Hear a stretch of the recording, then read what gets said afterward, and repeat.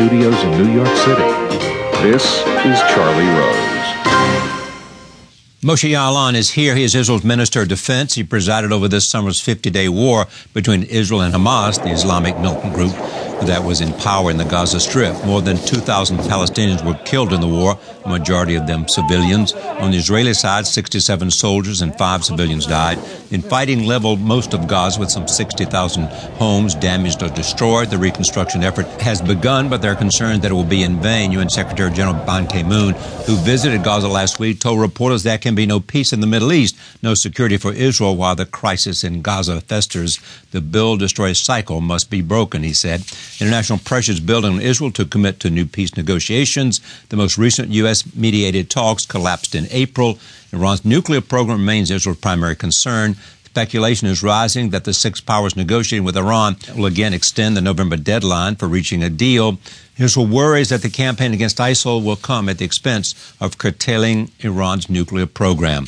Having said all of that, I am pleased to have Moshe Ya'alon at this table for the first time. Welcome. Thank you. It's good to be here. I know there's some things I said that you quarrel with, and we will come to that in our own way. Give me your assessment, not from this perspective of what your government should do or wants to do, but as an analyst of national security issues, of the threat from ISIS. ISIS is a very extreme group generated by radical Islam, with the idea to create an Islamic State as a claim to do it now, whether it's in Iraq or Syria. It might be very dangerous for the parties' interest in the region to include the Western interests in the region as their aim to create this caliphate, the Islamic State. They are very cruel. So far, they are far away from Israel. They are not deployed along the border, neither with Syria nor with Lebanon, but they fight Hezbollah in Lebanon, as they fight now the Syrian armed forces or the Kurds in Kobani, the well-known Kobani in Syria.